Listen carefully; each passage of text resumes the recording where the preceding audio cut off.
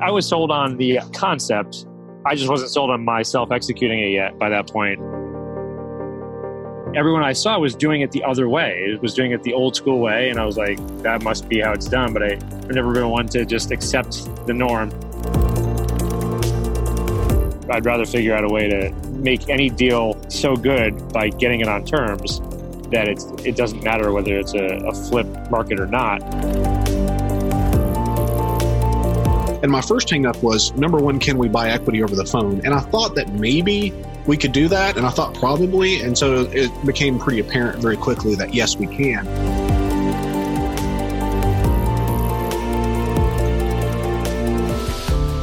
Hey guys, Brad here with Investor Creator, and today we have a very special guest. We have my friend Avi Rasowsky, who's from Houston, Texas.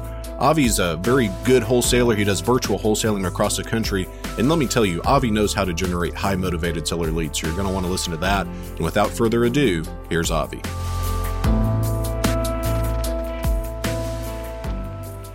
Avi, welcome to Investor Creator. Thank you, Brad, for having me. It's a pleasure to be on.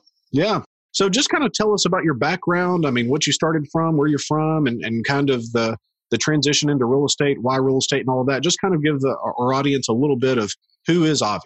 Sure. First and foremost, I am a husband and father of three. My wife and I we live in Houston right now. We're moving to Charlotte, North Carolina. I don't know if I told you that, but we're moving to Charlotte in a couple of months. Very cool. Born and raised in Albany, New York. Lived in a bunch of places around the country. And I actually lived in Israel when I was very, very young. But I sort of fell into real estate. I don't know if I told you too much of my background, but for about 5 years now, I have had a lead generation service. So I help other clients generate seller leads and specifically motivated seller leads. And over the course of the last couple of years, I've decided to become my own client. So, I've always wanted to become the beneficiary of my own leads. And so wholesaling, and specifically virtual wholesaling is how I've done that. Well, that's super cool because it seems like almost everybody that I've ever met, they go into real estate and they try to figure out the lead generation side. So like you had the lead generation side and decided, okay, like let's monetize these leads. And so that's super cool. So what did you see in those leads that you were like, I have to get into this? Honestly, just the motivation. And then I compared it to whenever I was talking to anybody, let's say it was a new client that I was working with or people I talked to that, weren't even clients. They would tell me about what they were doing for leads. And I was sitting there like, wait, you're knocking on doors, you're driving for dollars, you're doing direct mail. Like, why are you doing that? And it's, some of them are just, it's the cheaper, free way to go. But I've known the power for about 5 years of an internet lead. And when somebody's got intent, specifically when they're going to Google or Bing and they're typing in something very specific and they want that now, for example, a cash offer for their house. Right. I could never think, well, why would I want to deal with anybody else who's not that motivated? It just seems like a waste of time. Yeah. And that's one thing I'll say. And I'm big on talking about push versus pull marketing. So it's like if you're pushing people with direct mail or, the newest thing is ringless voicemail, which I think probably is the new direct mail or, knocking doors, you're really pushing people to talk to you. But if you're there when they're looking for you, like the Google AdWords leads, it's a big, big difference in the motivation.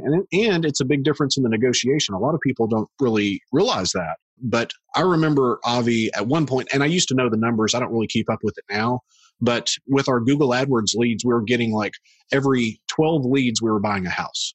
I mean, that's when I was sold on it because at that point, it was like, certainly never going to happen with direct mail. It's not going to happen door knocking. It's not going to happen certainly driving for dollars. So I was sold at that point and it's been great. So that's awesome. That's another great numbers. Yeah, they were. And I don't know what they are now, but they're not that good. So tell me about your first deal. So you decided I'm going to be an investor. What was your first deal? What did that look like? So my first deal, and I think I've shared part of this story with you, but my first deal wasn't on my own. My first deal was with a client. I co-invested in some campaigns with a few clients, and one of them said, hey, I'll give you a piece of the action if we close it, and a lesser fee for the lead side. So that was kind of when I got my feet wet. But the first deal on my own was a deal. It was a virtual deal without knowing what virtual wholesaling was. Technically, it was some guy I knew was motivated because he typed in "sell my house fast," and he came from a little town in Texas between Fort Worth and Abilene. It's called Breckenridge, Texas. Okay. Not to be confused with Breckenridge, Colorado, right. Which would have been a great lead. Difference.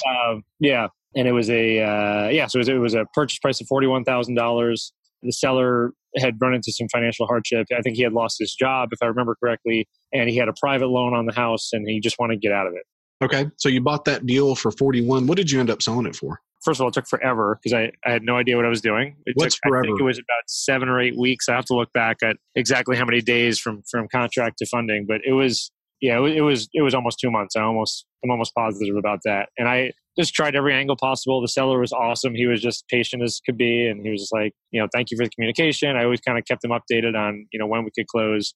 But yeah, we sold it for 46.5, and it was. Okay. And the reason I was having a hard time with it, which I know now, is the numbers were terrible. It was a retail buyer that ended up buying it. She and her husband happened to have cash, and they wanted to do the whole rehab on the house. It was like a half rehabbed house. The well wasn't hooked up. It was like terrible shape, and all the investors were offering in the 20s, in the teens, maybe not even close to 30. But So you weren't at like 70% minus repairs on this. You'd kind of overpaid and got lucky on that one. Yeah, I overpaid, and if it was a deal in Fort Worth or in Dallas, it would have been fine because I think ARV technically was in the 105 range. Okay. But repairs, I didn't really even know how to estimate repairs on it. I was like saying, oh, I don't know, 20,000, 30,000. Yeah. And, every investor was telling me it was more, but the retail buyer, she was like, we'll do it. We just want a place. It was on 5 acres actually. So it was a nice big lot. Yeah.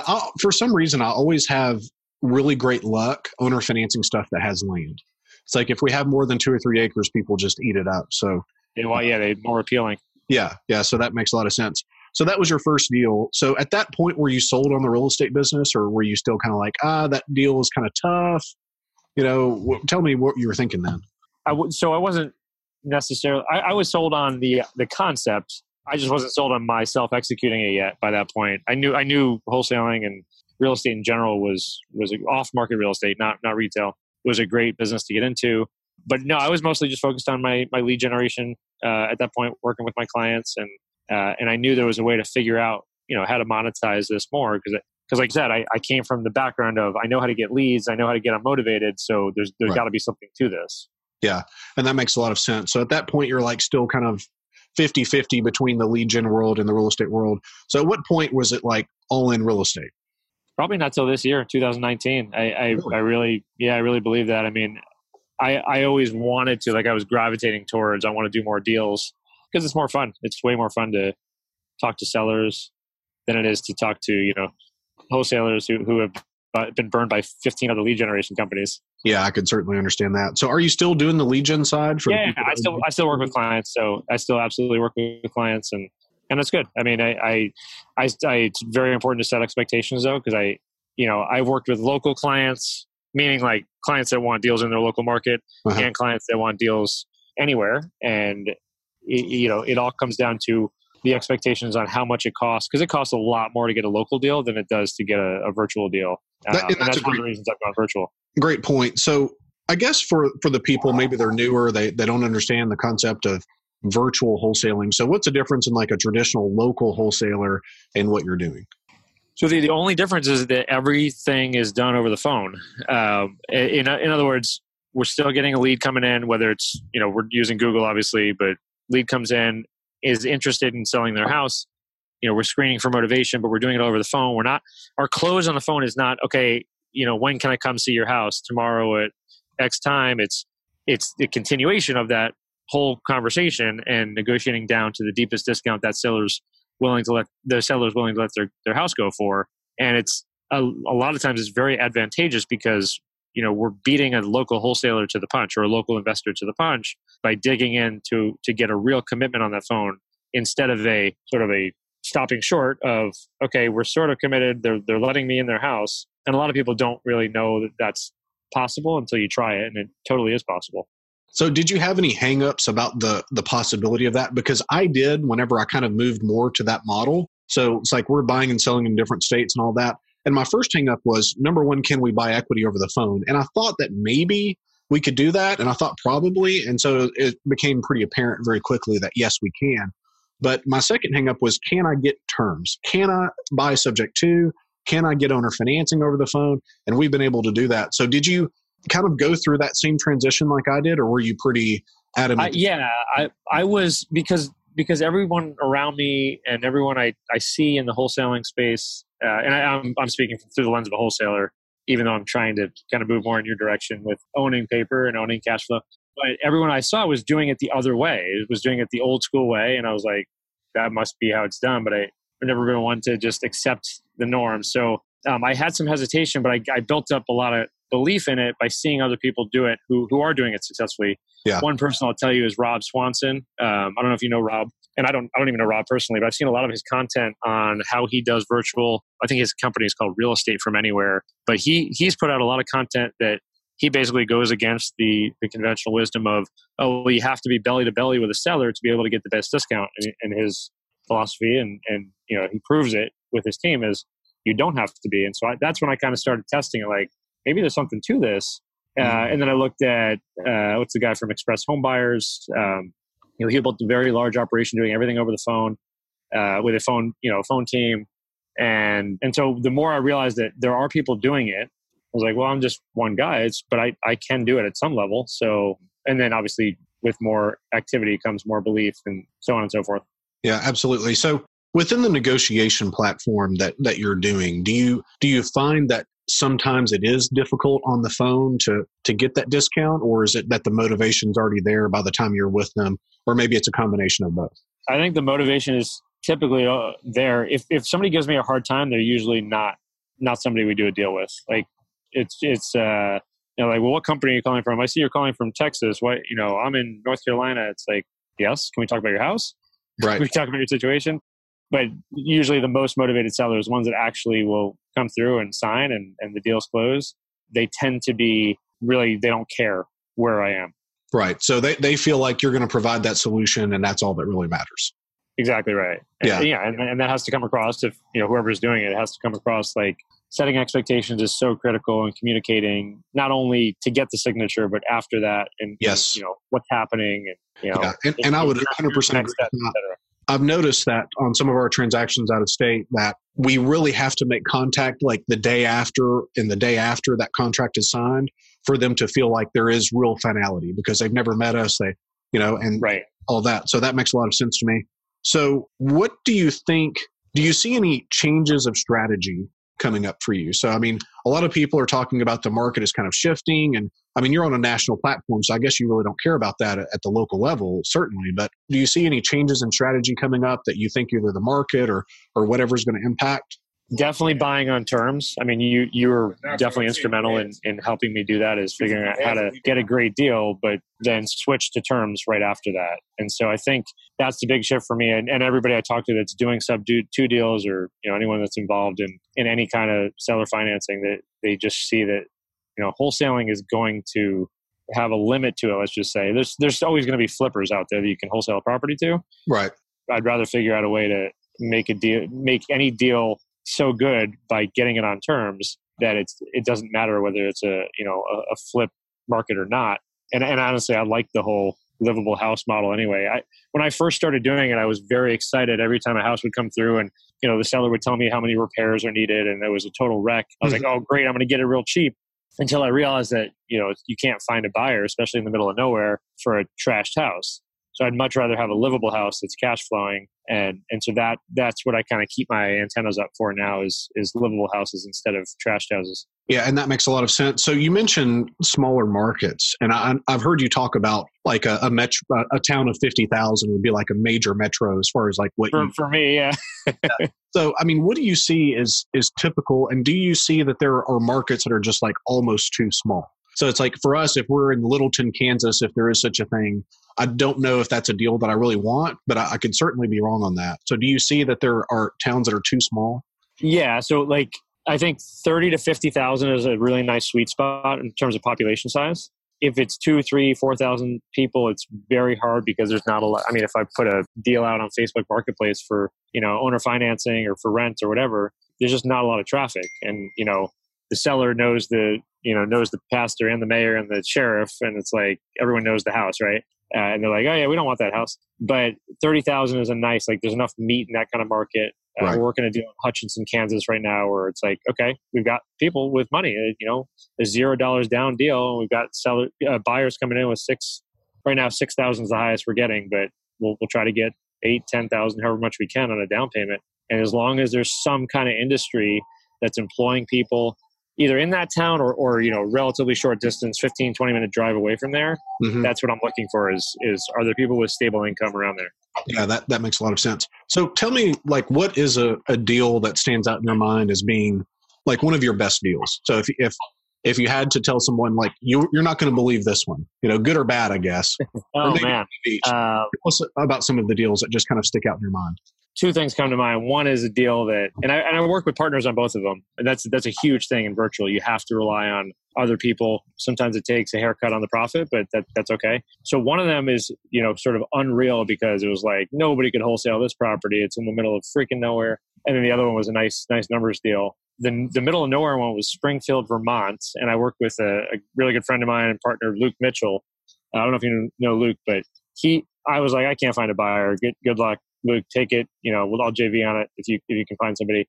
And he found a buyer in the middle of Springfield, Vermont, which is, I'm not looking now, but I think it's like, I'll look a little later. I think it's like 2,000 or 3,000 people. So one of those impossible markets. Yeah. Happened to be a guy.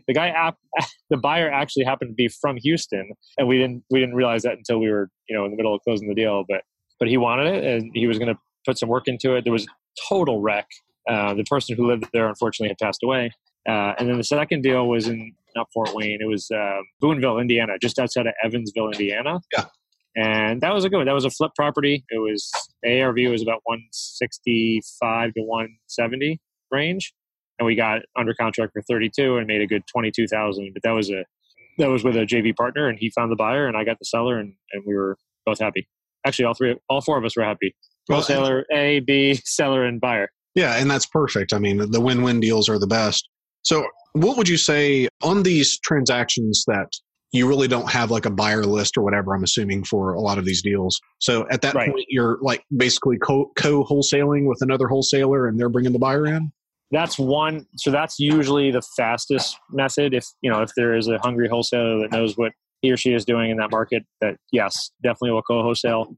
If that strategy is not available, let's say there's no wholesalers, or I don't want to share the profit, there's 7 or 8 other methods to use. So for example, multiple avenues on Facebook itself. So Facebook ads, Facebook Marketplace, Facebook groups, both national groups and local groups. And then of course, the old school Craigslist, and I can't, basically anything digital that I have my fingertips on, I can do. I can't put bandit signs in. I don't really want to pay somebody to do that.